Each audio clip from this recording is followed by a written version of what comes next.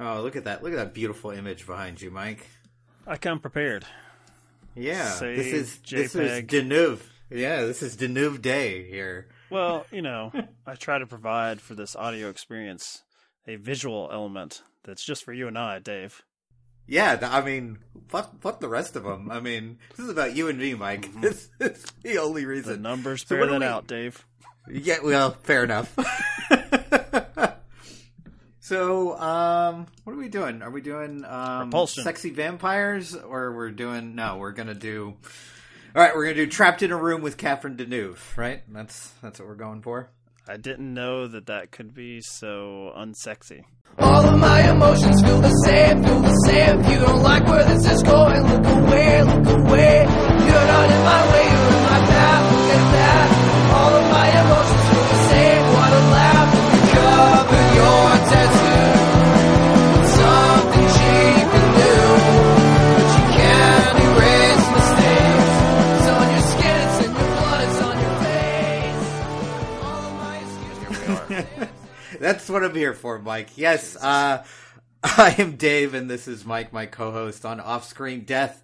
And today, I guess kind of to quote-unquote celebrate the release of Last Night in Soho, we're taking a look at a movie I was reminded of when I saw the trailer, Repulsion, which is how we do things around here. Just like something mildly reminds me of this. So I want to watch this movie. So we're going to watch a rapist fantasy. That's what we're here to do. Coming in strong. So, I mean, I just want to get out of ahead of it because I know you, Mike. I know that, like, when I give you these classic films to watch, you're going to be like, well, that's great and all day, but look at who directed it. You're going to come after me for this. So. I was just going to say that's kind of boring.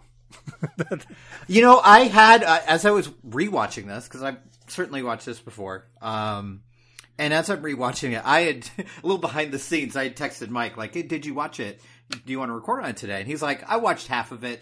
I'm ready to go. And I'm like, not a lot happens in that first half. Damn you right. might be missing some things. The first 45 minutes is really all just set up. We're introduced to this very shy character played by Catherine Deneuve and her sister's boyfriend, who is a married man, who she's seeing, and kind of introduced to her life, and also this like random suitor. I think his name is Colin. Well, goodbye.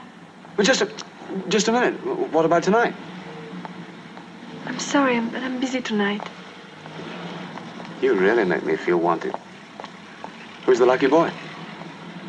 I'm having dinner with my sister. She a good cook? I don't know, I never thought about it. Well, at least it can't be any worse than fish and chips. I think we are having rabbit. Rabbit? Oh. I thought they'd all been killed off. No, she has a friend. A rabbit? No, I think the friend has rabbits. Poor bunny. Well, what about tomorrow? Tomorrow? Yeah, let's do it tomorrow. I'll meet you at the Hoop and Toy, pub along there. About, 7? Who is strongly pursuing her throughout the movie, to the point where he breaks down her door to tell her how much he cares about her, which is always a good move. If you really want a woman to know how you feel about her, it's to, like, damage property in her home and make her feel unsafe. It is. Good job. A grand gesture. I don't know if it's yes. one to go with, but yes. Trespassing. Would not recommend. Breaking and entering, yes. Sure. For sure. So, but this is, like, in its truest form, this is a psychological thriller. In the sense that this is not action heavy, right? This is not, in some circles it's called a horror movie, but I wouldn't really go that far. It's an A24 horror movie. Yes. This is elevated horror before that was a term that made everyone mad. Yeah, I think that's totally accurate. I think people who like things like The Witch would probably love a movie like this.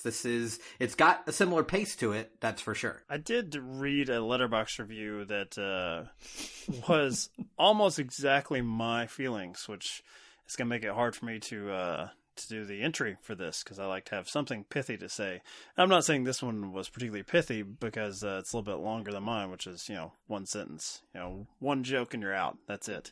Yes. Previous guest, Zeta, Gave it 3.5 stars. Oh, that's high. Okay. For those that don't know and don't follow her, I think it's Zeta_short on Twitter. She's kind of famously very picky with the movies that Infamous. she likes, and does not. And one thing I really like about her, she does not really care if it's a movie that is something that's loved and on all these lists. If she doesn't like it, she doesn't like it. But go ahead. What is her 3.5 star review? It's currently, as of this recording, producing a podcast called 300 Passions, I believe. Yep. You and I have both been on that podcast, and she's been on this feed for The Searchers, one of the early episodes. Her review was as such: Repulsion isn't quite as captivating as other classics about sexual repression and the hysteria that can rise when one begins to feel as though they are under attack. As with other Polanski horror films, it places more emphasis on mood and atmosphere than plot points. Boy, is that true. I love that I'm like, yes, that's true. And Mike's like, oh, that's true. Here's a Zetaism. Its plot is slightly less silly than Rosemary's Baby. Mostly another classic of the form. Mostly an opportunity for Deneuve to act her socks off while Polanski gets to experiment with different camera angles. And consider whether he can put a single location to good use.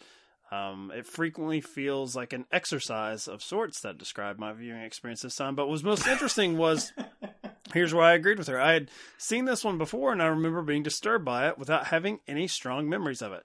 Now, I've done a podcast on this one before, and I remember being favorable towards it.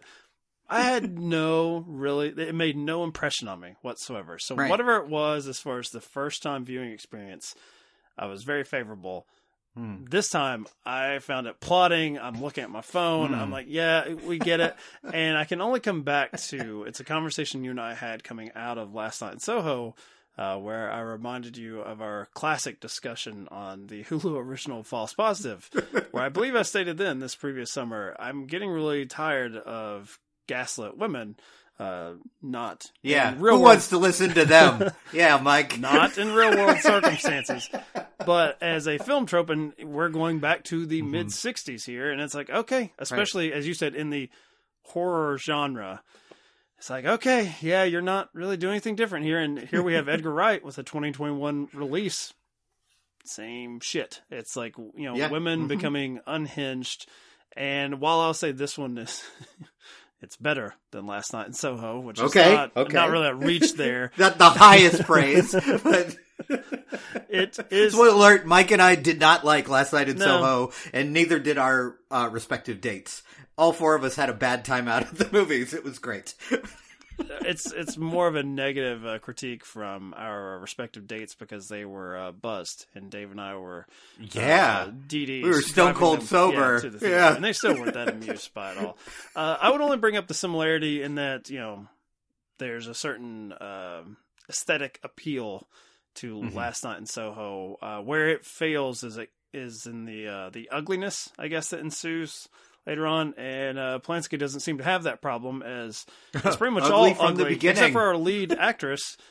It's pretty much her surroundings are not appealing. I don't know what sort of culinary arts where people could find this particular preparation of the rabbit. Just a dead rabbit. I forgot how many times that dead rabbit is on the screen. And it may be the most disturbing part of the movie, to be honest. Like, just in the fridge, in the head of it, in her purse. I mean, there's a lot. There's a lot going on. It is effective in that this seems like the smell-o-vision is going on. Somehow I'm getting that impression. Yeah, like, ugh. Meat here. But yeah, I only bring that up because I like to shout out, people that we've interacted with and also are friendly with in the film Twitterverse. But it was just so dead on to my thinking, where it's like, I have seen this before. Dave, it's one of the rare discs I have on my shelf that has been opened. Like, the shrink wrap was off. So I'm like, what was it that there was not one sequence that stood out to me here? I wonder if it didn't like sit with you and like you didn't hold on to it because of what we talked about in terms of a lot of times when we think back on movies, like, hey, remember when this happened, like this plot point, and then it kind of triggers all your memory. And this doesn't really have that. Like, there are no plot points in this movie. Like, it's very much an internal film. Even the way the film ends, which I think it's funny to me that there's any argument about this. I think it's pretty clear to me that this woman was sexually abused as a child, and that's why the camera pans in on this photograph, on this man in this photograph. But there's, I guess, a lot of discussion in film circles about whether, I'm like, why do you think he's doing it? Just for fun? Do you think he's just like, hey, that guy looks like a nice guy, I'm gonna pan the camera in on this photo? Like, there's clearly a reason.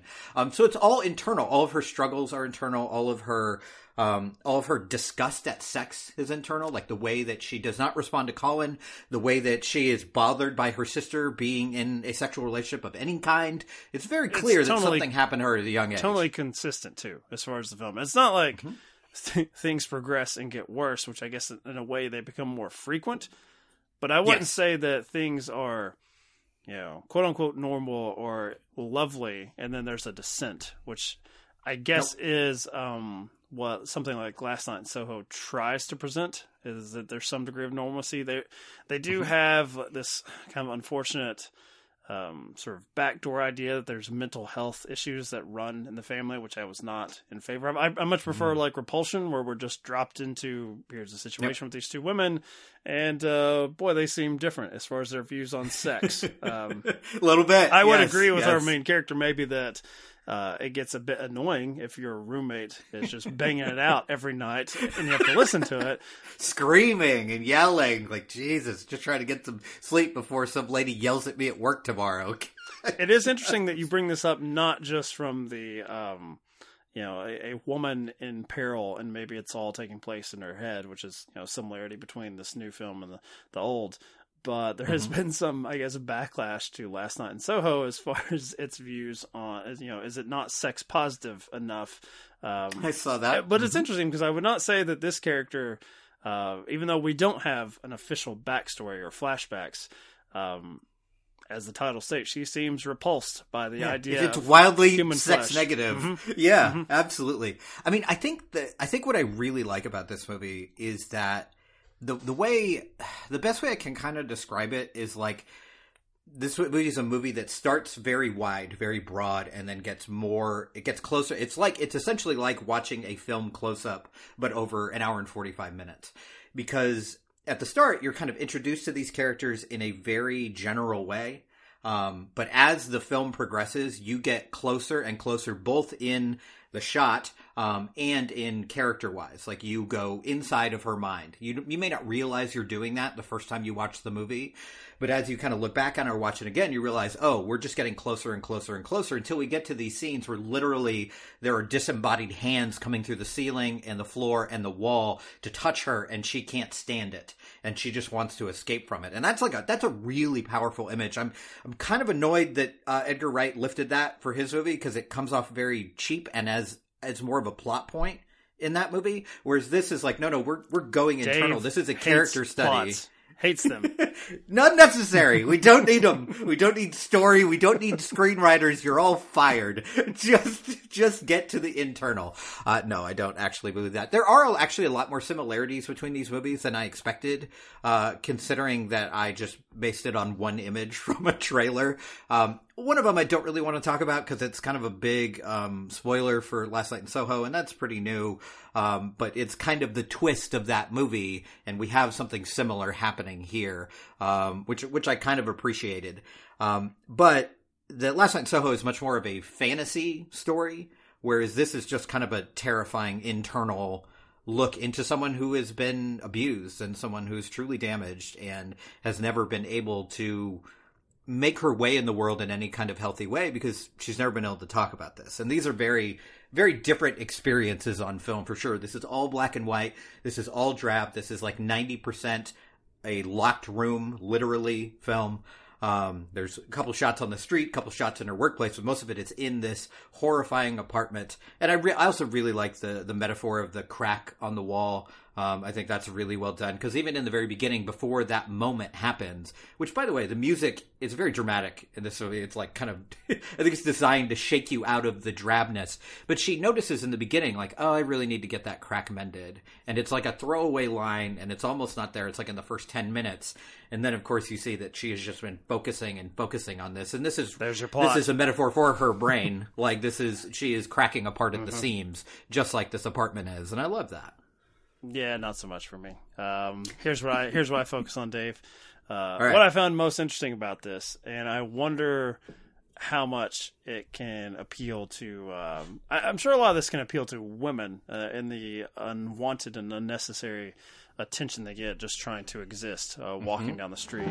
Hello, darling. How about a bit of the other then? There's a little bit of that in Last Night in Soho. Just in the beginning, you have basically like the outsider coming into London, to the big city, but then it's kind of discarded pretty quickly. I was probably most interested this go around, if I had to hang my hat on anything, with the idea that it may be the only time I'm ever convinced by the plight of the extremely beautiful, where it's like, if you really are socially anxious and you are disgusted by the human form, in some ways including your own, boy, must it suck to be Catherine Deneuve here and to be this beautiful. I suppose it's a play on like the sort of Hitchcock, like Ice Queen blonde. Cary Grant is expected to walk up and start bantering with her, and then she's expected just to banter back. This character wants none of it. Please stop talking to me. Leave me alone. I understand it if we're looking at it from like a gender perspective, especially the way women not only are treated in real world circumstances, but especially on film, where they are kind of presented as they're beautiful, and now we have to have something beautiful to look at while our hero does something else. In many adventure movies, and usually very much driven by whatever the men is pursuing in those particular films. But I wondered on a sort of a different wavelength here. Does this movie work today? Because how many people do not want some form of attention or want someone to acknowledge them in a way? Because that's probably where it differs the most from Last Night in Soho, is this need, this desire to just be understood, this thinking that I was born in the wrong time period for my talents, for my gifts, for my interests to be applauded and accepted and to find my tribe. This person, like, I don't think, like, if you put her in modern context, if she's in the 60s, changes it all. None of it. No. Leave me the fuck out of it.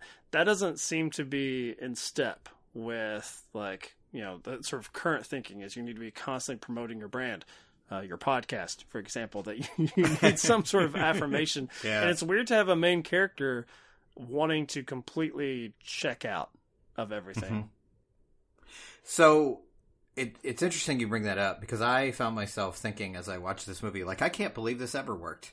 Like, regardless of when it was made, and this is why, like, not to sound like the lead character from The Last Night in Soho, but this is why the 60s in film were great. Because you could have movies like this, made on the cheap, by the way, made for almost no money. I guess I was just watching a, little mini documentary about it that's on the Criterion release, and this was funded by, like, some softcore porn, studio. For like $60,000. Boy, were they disgusted with this. They're like, yeah, wait a minute, they're like, now. what? You're attacking our whole culture here. I can't remember if it was made before or after this, but if it was made after, then the director made up for it by making a version of Macbeth with Playboy models. So you get that back. All right, have to check that out. But like, yeah, there you go. I'm here for you, Mike. But I very much did not think that after you selected this. I'm like, God damn it. I just said, I want no more of this. Sex positivity. It was so fun. Like, as you were mentioning that outside the theater, this is a absolutely true story. Mike was like, I'm so tired of this. Just like that stupid Hulu pregnancy movie. Can't remember what it's called. And I was like, oh, Mike is not going to have a good time rewatching Repulsion. I'm not sure if he remembers what that is about. But yeah, there's a certain distance from this character, despite the fact that this is so internal, because she doesn't engage with people. Right? Like, and I think I also find myself wondering, you bringing up, like, the plight of the beautiful can be really difficult to deal with as a viewer, because you're like, you look like Catherine Deneuve. Like, are you serious? Really? Your life is that bad? And I think some of this is due to, like, it's a great performance by her, just kind of a singular, like, it's all her in this. But also the way Polanski shoots her, I think, is really clever. Like, in the very beginning, like, her hair is constantly covering her face. She has kind of this empty... I'm an artist. Yep. Yep, we don't. you are. I don't have the criminal background. Stop man. right there. Yes, yes. And she always has this constant, like almost empty look in her eyes. Like she's not fully there in conversation with other people, even when they're like practically shaking her. So I think that takes away a little bit of that kind of standard movie star stuff. So I think that provides the distance maybe needed that you can get over the like, oh, the rich and the beautiful and all this, and we're just going to lock ourselves in this apartment with her. And this is also, I guess, a part of, the Apartment trilogy that Polanski did. There are 3 just kind of amazing films. I think this was the first one. It was this, The Tenant, and Rosemary's Baby. All very different films, but definitely, you should watch them all for your other great podcast, Trilogy in Theory. It's the definition of a trilogy in theory, like no shared characters, but definitely shared themes. Let me interrupt. That's an easy month for you, man. That's Is there a superhero in any of them? Because my co-host has a strict. Do you include the Antichrist as a superhero? Because if so, then yes. Sure. Lucifer was in. Just call him Mephisto or something. Webb will eat that up. I was going to go with the Sandman comics, but that's maybe a little too high art. You got to know your people, Mike. Speaking of high art, I was interested. This has a 96% or 95%, excuse me, on Rotten Tomatoes from 65 reviews, 86% from audience score, which is probably more impressive than that's higher than I would expect. Over 10,000. Do you? Okay, so before you move forward. How much of that do you think is people going like, well, I'm supposed to like this? Because I watched this and I could not believe, like, I loved it, but I could not believe that people liked of this. The 86%? Like, 66%, like 40? I would say, as I should. Liars. Just 66% liars. Well, okay, go ahead. On that note, even as I said that, I'm like, what is the audience rating? Like, is this anyone can get on and log what they think of it? Because I always look at that just for context, but I think it is, right? Because you can. I've never done where this. the review bombing came in with like Last Jedi and all that stuff. I have never done this myself, so same. Why would I? Who would waste the time? Only 65 reviews as far as from actual critics, so not as many, I guess, Johnny-come-latelys as I would have expected. I do see a fresh review here from Little White Lies, which is a modern publication as far as I and a good one. However, 2 of the splats, one from Sight and Sound, which when you click on the review, you get the old timey, to go back to Last Night in Soho, like we were scrolling through the newspaper, like you get the just a photocopy of like here's what the was in the paper that day, from Peter John Dyer. And his splat is pretty good. The rest of the film has that gurgling, soapy sound of muffed intentions going down the plug hole like bathwater. Oh, Jesus. Nice visual there. And the other one, Pauline Kael, splat. Were we supposed to have found it entertaining? There's more horror latent in this notion of the movie audience than in the film itself. Listen, like I disagree with Pauline Kael. Every woman. I disagree with Pauline Kael a lot, but I love her when she goes in on movies. Like it's highly enjoyable. Yeah, man. Like just go. Like I appreciate that. Speaking of that, like Last Night in Soho just came out. Apparently there was a review from Rex Reed, who somehow is still around and kicking. I had no idea. But he definitely got the knives out for Last Night in Soho. Like it was a lot. So Last Night in Soho and Repulsion, basically the same. The problem with this movie, says Mr. Reed, is the way it continually defies logic to the point of silliness. That's all today's target audience for Edgar Wright's movies asks for. The first one was like, okay, not just going after Edgar, but everybody. Yeah, anyone that likes Edgar Wright movies. I think I've only ever really liked one of his movies. I like Scott Pilgrim, and that was it. I've not liked anything else. You were anti-Hot Fuzz, huh? Very much so. I do remember you. Like, I remember it being very surprising because it's like a lot of that movie stuff are in your wheelhouse. The action. Well, they don't go for it. Like, it's like you put these 2 dudes, these comedians, in like a John McClane movie. And then they pull their punches on it becoming like a Die Hard movie. I hated it, and I didn't like the the At World's End. I don't know. It's like it was. That was my least favorite. It's like it was made by a guy who's never had male friends, and then made a movie about male friends. I mean, that's a big possibility. It's so interesting because we have very different takes on Edgar Wright in general. Like, I like Edgar Wright a lot. The only one I didn't love was At World's End. The rest of them, I'm like, yeah, this is great. And then we had the same exact experience for Last Night in Soho. We finally met in the middle where Mike is like, yeah, this is shit, just like the rest of his stuff. And I went, yeah, this is shit, unlike the rest of his stuff. But, it's Rotten Tomatoes is not that bad. 74% from the critics, which is far higher than what the sort of film Twitter debate around it, which is funny because this movie is like an out-and-out bomb. Like, no one saw this. It did terrible at the box office. I think it was outgrossed by some Funimation anime thing that, basically a TV special. And then a 92% from the audience score on this one. So I don't know. I think Edgar Wright is, overrated only in that his name is supposed to mean something, but apparently just means something to very loud people on Twitter. Baby Driver notwithstanding, that was a hit, but everything else. As you referenced there, I think when we were going to the movie, I told Tessa, my girlfriend, all these other movies that Edgar Wright done. She's like, yeah, I haven't seen any of those. That doesn't sound familiar. So I was like, oh, okay, maybe he's not as well known as I thought. Maybe that's just nerds who know what that name is supposed to mean. And I was like, oh, this is all very eye-opening for me. Should we applaud something like Last Night in Soho for being an attempt at a popcorn Repulsion? Like, if Repulsion is like, I think by today's standards, like, we've said A24 art house horror, and was probably art house horror then, but as you said, you have your little Last Night in Soho experience, like the 60s, man, people were just lining up around the block for Repulsion. I don't know. I don't want to live there either. I don't know what time period I want to live in, Dave. Like, what would you guess? From what is Mike's proper movie time period where it's like proper?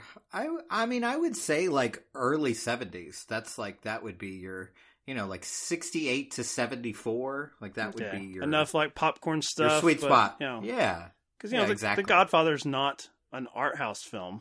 It is like a mainstream A, B to C, thriller, family melodrama, but critical darling, huge hit, all of those things. Studio staple. Yeah. At least you didn't peg me as like oh yeah, you're an early to mid 90s guy, just like Cheese all the way. I mean, I think the great thing about like that time period is not only that you have like these movies that are both popcorn and art house, but you have kind of the death of the studio system in a lot of ways, and then you have a bunch of artists out there like really taking chances. Sometimes they really work out and sometimes they don't. But one of your and my, frankly, biggest complaints about films especially in the last 10 years is like, when they found their formula and they just stick to it. They just kind of recreate the same thing over and over again. It doesn't mean any of those films individually are bad, but there's not a lot of risk in them. And apparently when this new system, this Marvel Studio system, takes a risk now, it all goes to shit. I was going to bring that up. Like, you and I did not favor Last Night in Soho, but should we be thankful for its existence? Should we be rooting for it to do better than what we think it deserves? Because it sounds like instead of us rooting for the success of something that's attempting to ape things that were off the beaten path, while it itself may not be that original, instead you and I are left with rooting for the failure of this year's reigning Best Picture champion going to the Marvelverse, and we have to root for outright disaster and like, please lose enough money so this stops. Yes. We're not rooting for success anymore, is what I'm saying. Like, that puts us in an odd predicament. Yeah, but then there are other movies, I think, this year, even some big budget movies that we are rooting for the success of. We both had a really good time watching Dune, which is not a movie maybe that people would expect Michael Dennison to really go to bat for. So had my HBO Max set up, had my pit bull laying in my lap, laying in the bed, watching it. I'm like, all right. Don't bore me for too long before I have to click on another square. Impress me, nerds. This is shocked. But you do bring up a good point about Last Night in Soho in particular, is that it feels like the kind of movie that I want to root for. So I'm not like rooting for it to fail, but I also don't really like rooting for a movie to succeed that I don't think is very good. You know, like I appreciate the fact that it exists. I like that he took some chances. I like a lot of the visual flair, and it's great that we have a director like that willing to do that, and not just because I'm sure Edgar Wright has had many opportunities to take a big fat Disney check and just, you know, do the standard stuff. I think he did at one point. He was on to do Ant-Man and then got in a big fight with the studio and left. So I appreciate that about him, that he's trying to do his own thing. You do know an Edgar Wright movie when you see it, which I also really appreciate, but I can't sit here and actively be like, yes. Girlfriend still has to see it. yes. But I can't actively sit here and be like, I really hope this movie makes $100 million, because I just don't think it's very good. Like, I demand a lot, I guess. A movie that is interesting and good. I need both of those things at the same time to really get out and root for it. It's too much to ask. I know. Especially now, in 2021. What are we? Got to make sure that I'm still subscribed to HBO Max. That's the only way now. That's it. That's it. That's it.